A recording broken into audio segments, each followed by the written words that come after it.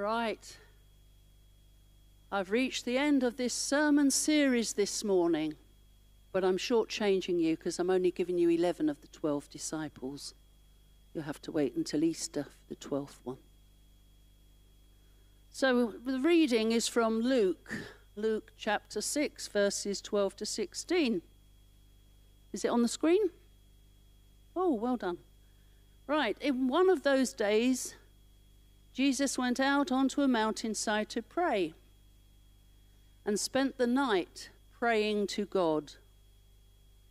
When the morning came, he called his disciples to him and chose 12 of them, whom he also designated apostles. Simon, who he named Peter, his brother Andrew, James, John, Philip, Bartholomew, Matthew, Thomas, James, the son of Alphaeus, Simon, who was called the Zealot, and Judas, the son of James, and Judas Iscariot, who became a traitor. So let us pray.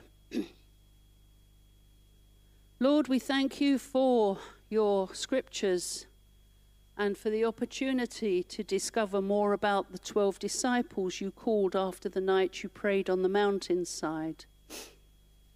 Be with me, Lord, and with all of those who will preach your word this week. Amen.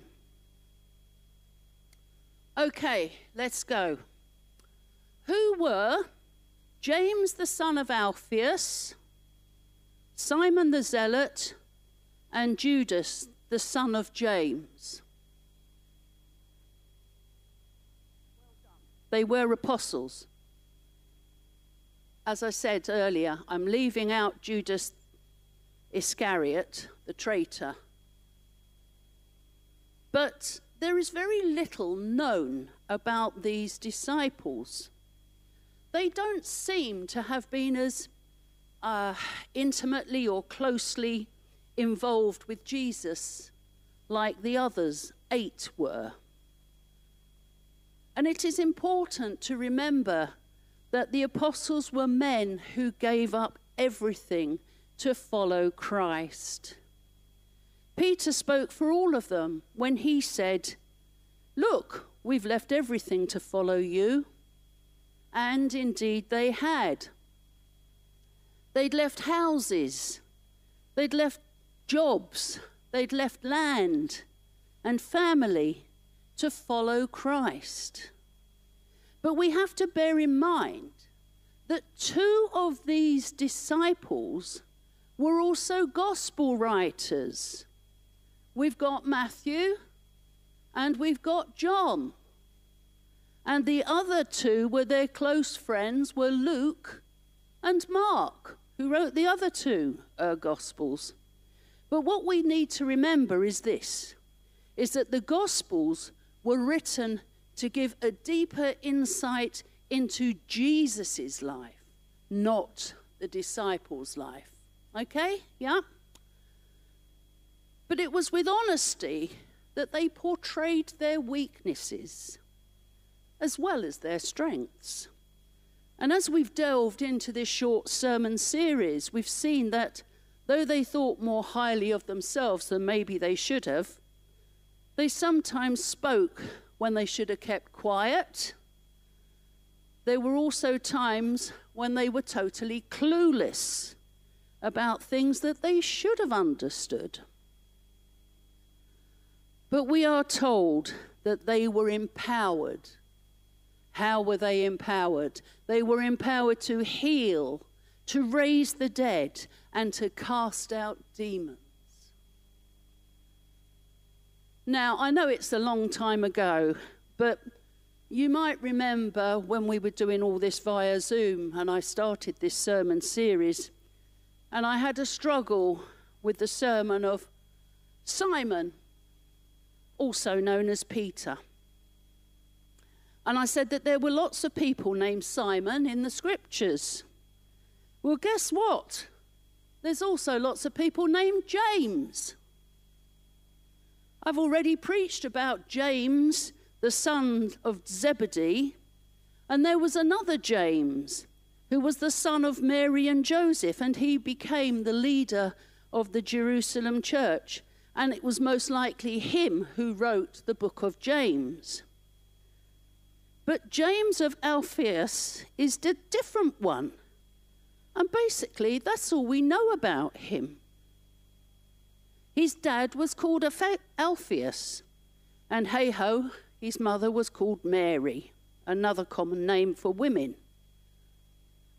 When Jesus was crucified, it was this very same Mary who was one of those who was present.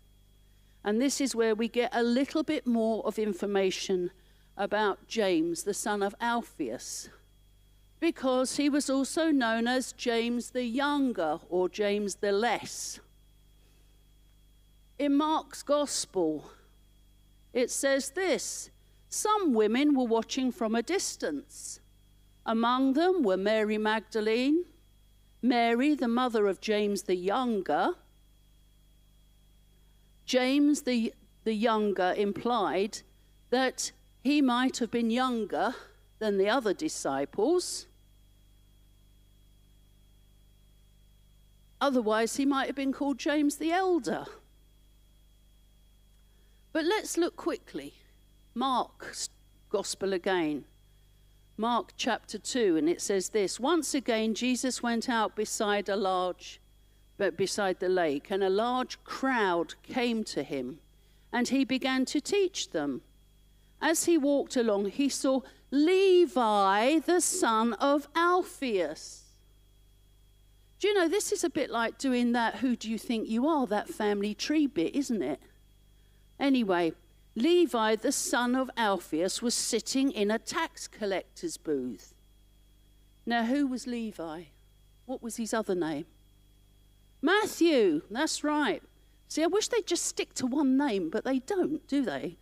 So anyway, this Levi, also called Matthias, was sitting in a tax collector's booth. "Follow me," Jesus said. So he got up and he followed him. Could it be that this James was the brother of Matthew?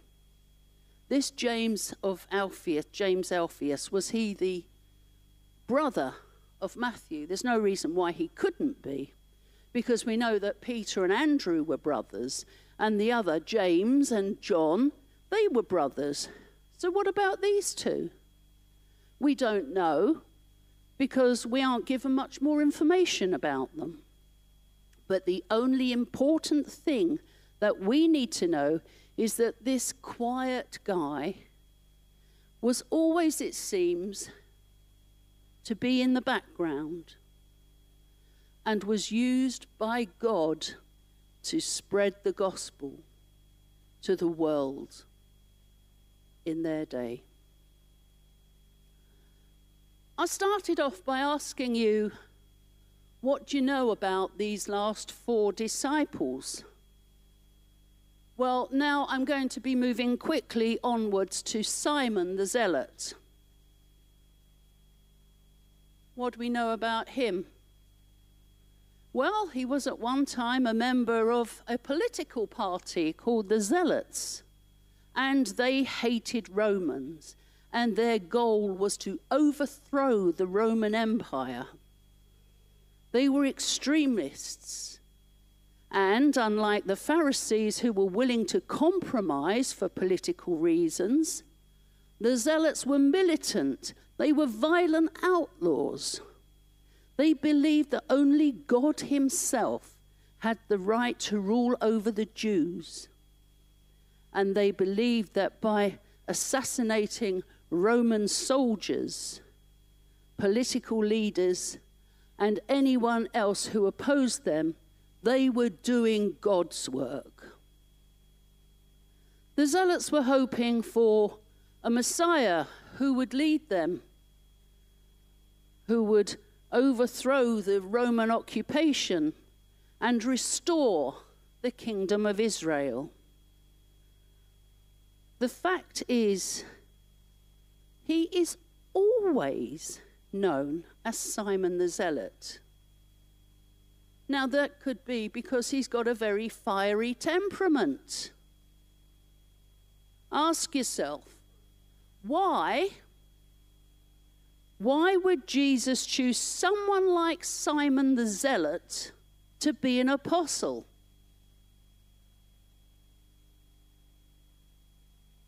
Well, we've noticed, haven't we, that all 12 who were called by Jesus were trained and he taught them. And Simon was a man of fierce loyalties. He had an amazing passion and a zeal. He was courageous and zealous. He believed the truth about the Lord. And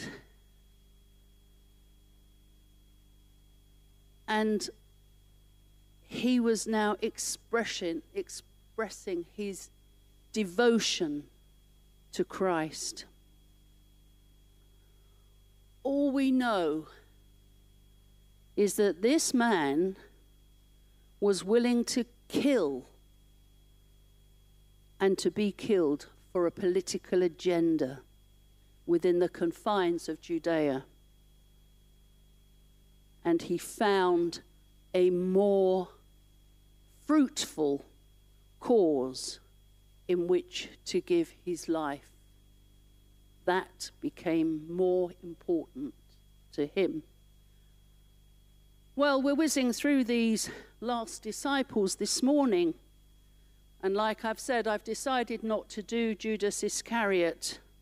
And so I'm swiftly moving on to the other Judas. Judas, the son of James. I looked up the meaning of the word, of the name Judas, And it means Jehovah leads. And it's only because of the other Judas that this name has a very negative connotation. When John mentions him, he is always referred to as Judas, and in brackets, not Iscariot. Now, this is where these names get even more confusing, because this Judas actually has 3 names. Sometimes he's called Thaddeus. Sometimes he's called Lebas. And both of those names mean that he is a child of the heart. Bearing in mind that this guy was hanging out with people like Simon the Zealot, it seems a bit crazy, but, and this is a very, very big but, even though, as we have discovered, that zealots make good preachers, so do kind, tender-hearted, compassionate, sweet-natured souls like Lebas and Thaddeus. I could add Pastor David and Pauline Curry to that list as well.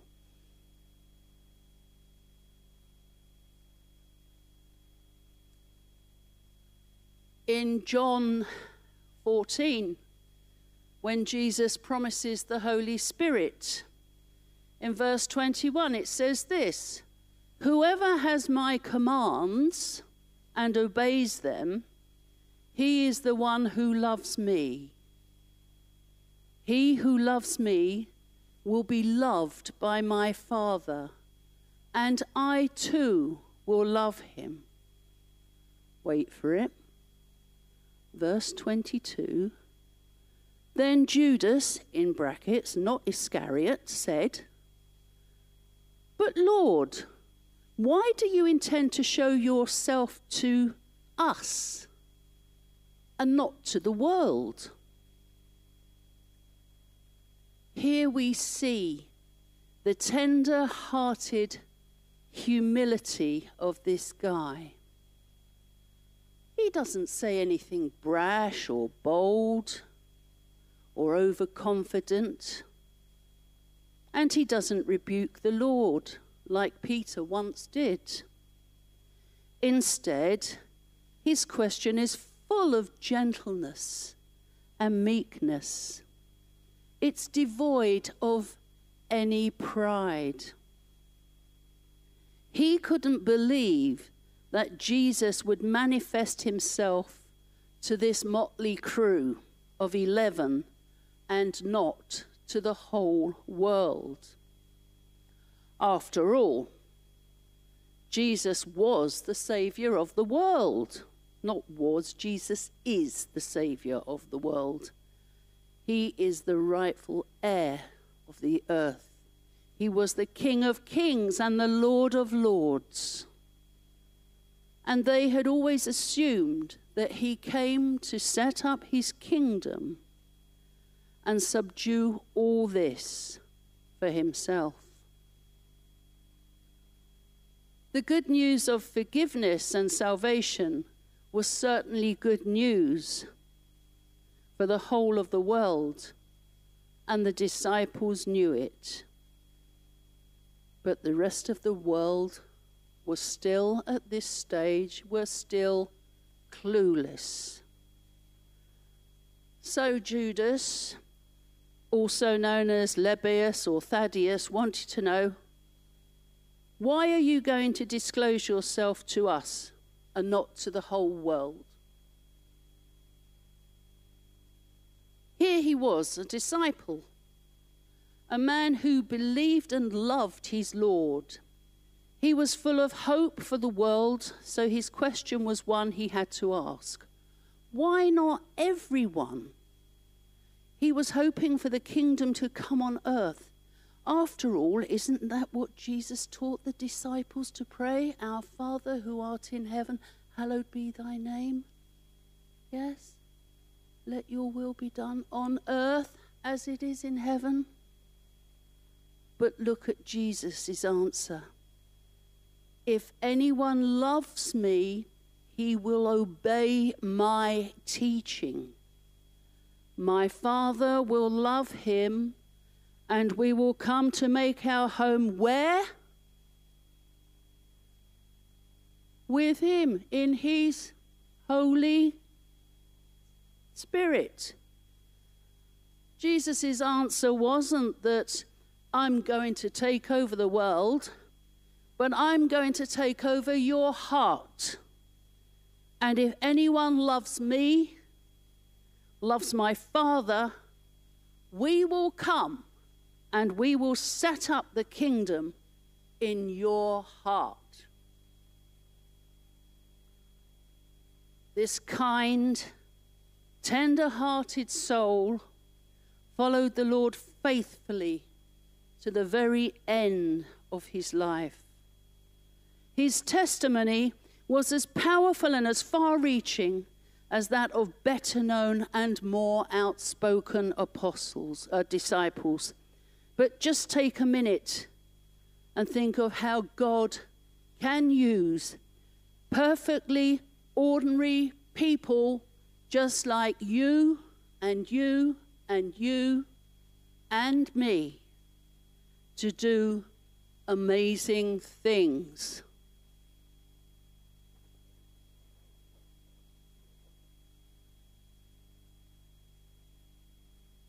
Is that true? Can God use you? Can you do amazing things? I'm doing an amazing thing by just standing up here this morning, because God called me many, many years ago. I was driving my car. I was on my way to work. At that time, I was working as a team leader for a national charity called Crossroads.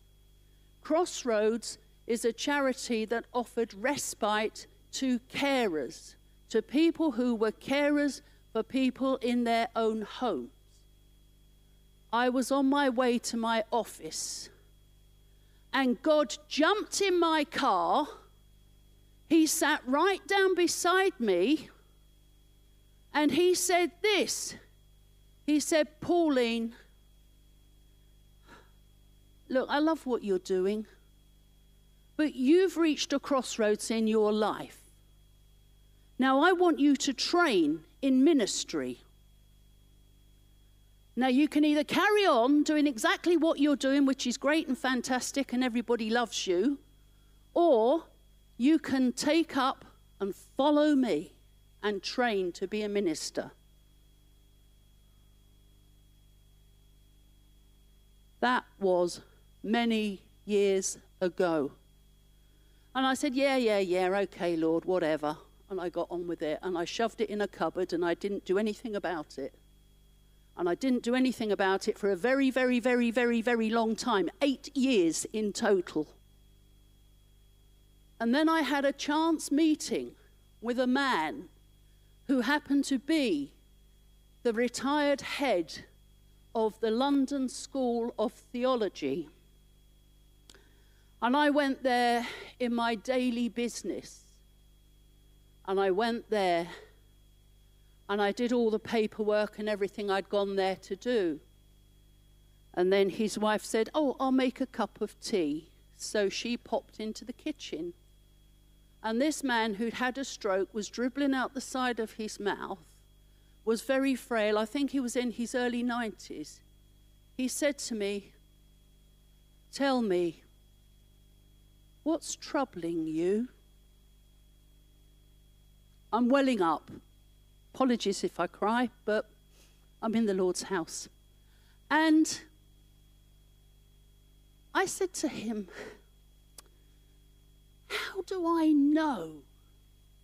How can I be absolutely 100% certain that this is what God is calling me to do? And do you know what this man said?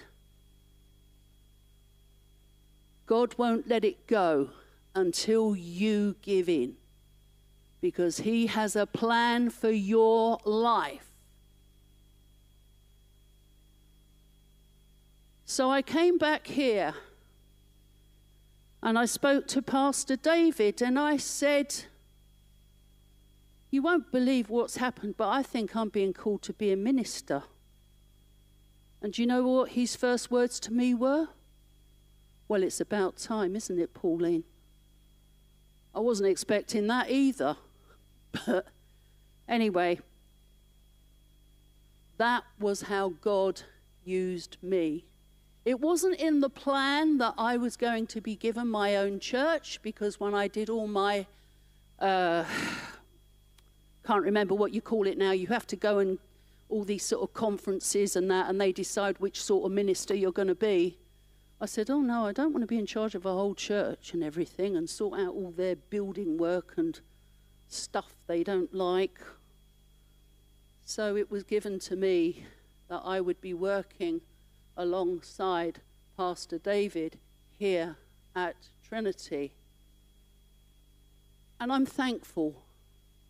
I'm thankful that I took 3 of the hardest years of my life with my nose buried in books, reading, completing essays, submitting my coursework.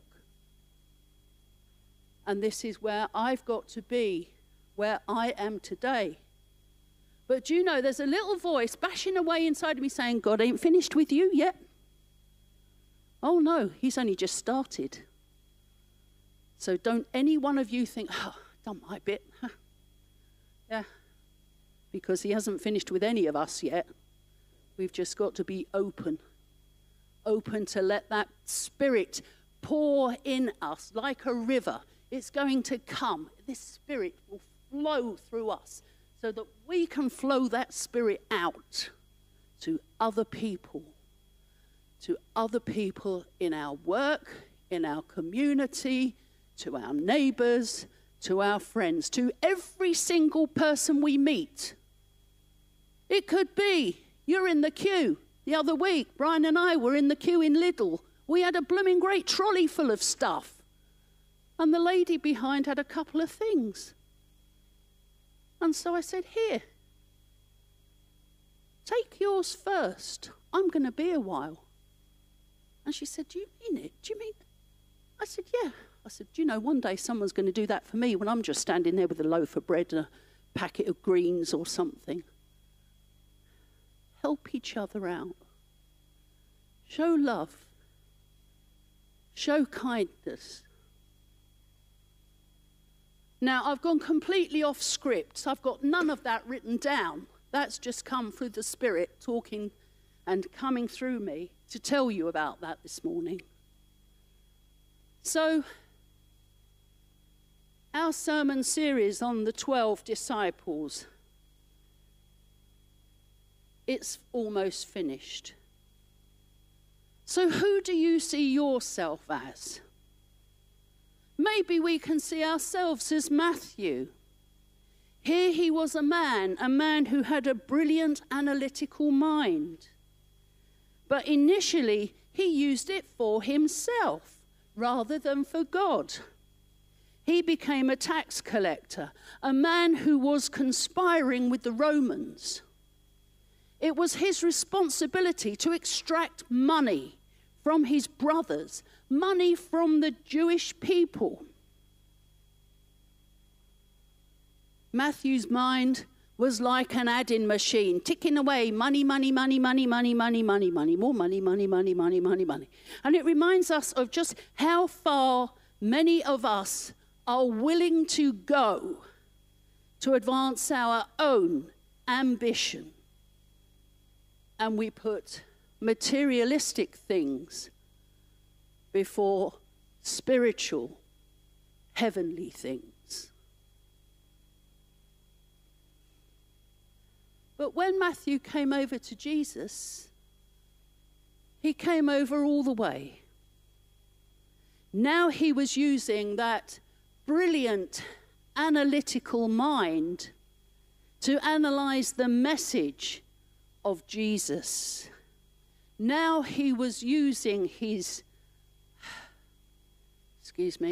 education to keep an account of Jesus' teachings. And Matthew reminds us that our gifts and our talents are God-given. And we must choose to use them. We must choose to use them right to the very end. What we are asked to do is to be that light. Do you remember David last week with the glow sticks and the 10 people?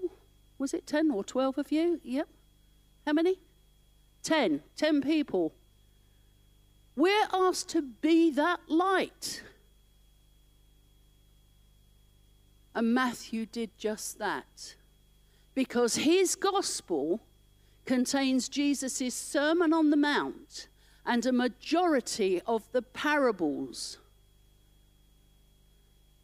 That gospel changed the world in those few writings more than any others have done. Maybe we see ourselves as James and John, you know, the two brothers. They remind us of the pride and the ego that is within us all. It was their mother who went to Jesus to do their bidding for them. She said, "When you come into your kingdom, place my sons, one at your right hand and one at your left." Even on this occasion of the last night of their supper together, what were the disciples doing? They were arguing, for goodness sake. They were arguing amongst themselves. Which one was the greatest? And who deserved that seat of honor at the table? And James and John remind us that if we are to follow Jesus, we must first let go of our ego. We must become less so that he might become more. Yes? Hallelujah. You're very quiet this morning.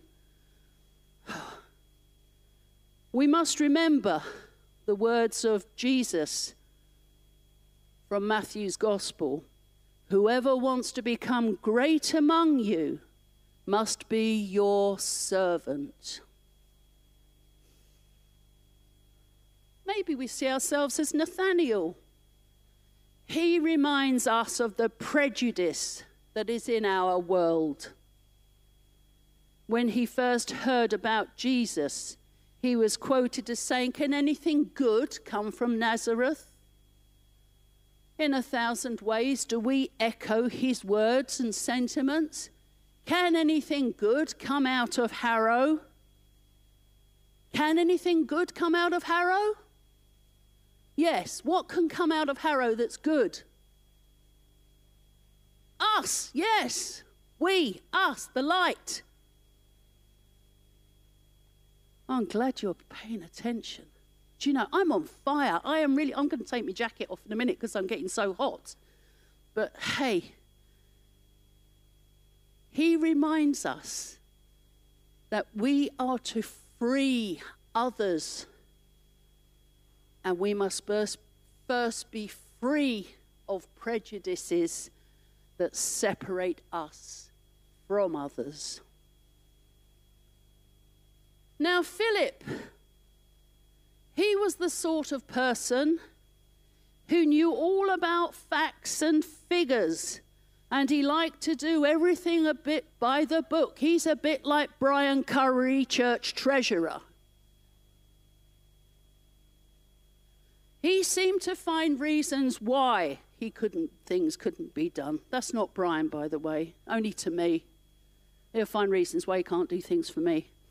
Anyway, but rather than looking at the big picture, take the feeding of the 5,000. All Philip could see was a massive crowd of people, 5,000 plus, I would admit, 5,000 plus, because there were the wives and the families as well. And they didn't have enough money to buy food. And he seemed to look at the materialistic situation. And yet he'd been with Jesus, hadn't he? He'd been with Jesus when he turned water into wine. He'd witnessed healing. And yet here, in his disbelief, he didn't see how Jesus could feed a multitude.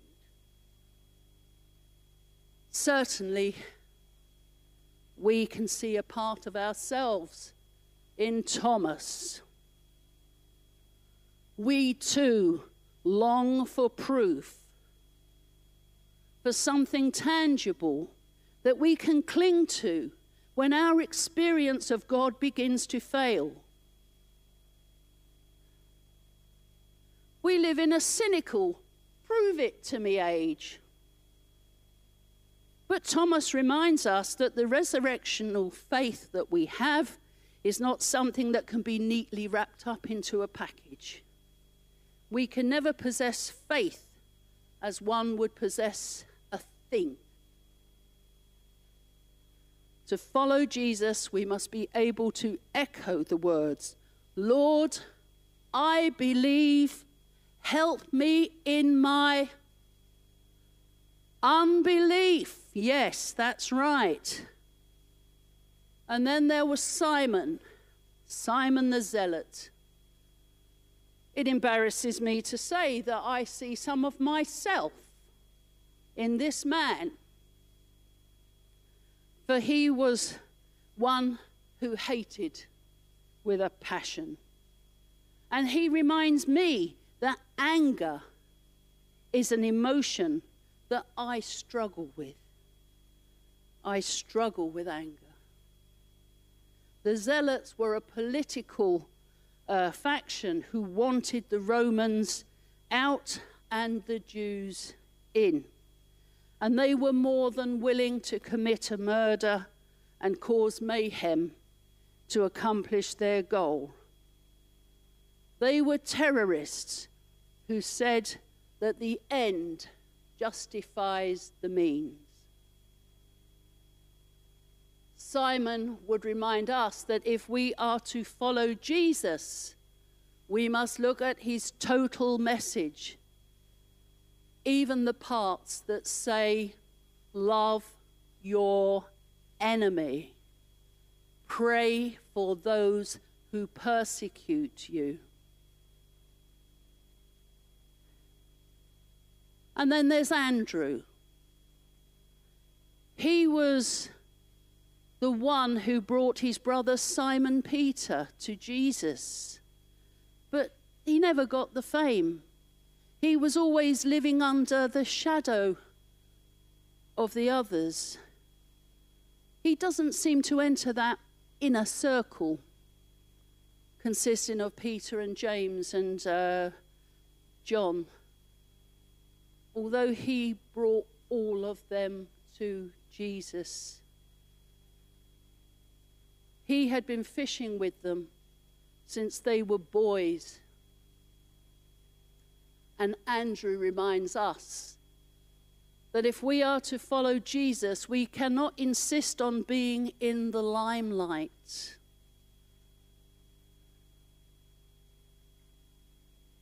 Those who are truly in service will rarely get recognition and fame. And finally, Simon Peter, the very first disciple in my sermon series. Look how impetuous he was. When Jesus told the disciples that they would all fall away, it was Simon Peter who shouted, "Lord, I will never leave your side." And what happened? Oh, yes, he did. He denied Jesus not once, but 3 times. That's right. He would remind us that to follow Jesus, we must count the cost of discipleship. And that, my friends, is the end of the sermon series. If you want copies, I'll send you copies. They're probably all on the podcast anyway. So if you haven't seen the whole set and you want to, I'm not forcing you to. Just go to the church website. So let us pray. Simon Peter, Andrew, James and John, Matthew, Nathaniel, Philip, Thomas, James the son of Alphaeus, Simon the Zealot, and Judas the son of James. Thank you for the way you called them. So give us hearts that long to hear your voice, a heart that is willing to obey your commands and to love the way that you loved. Here I am, Lord. I'm ready. Use me. Amen.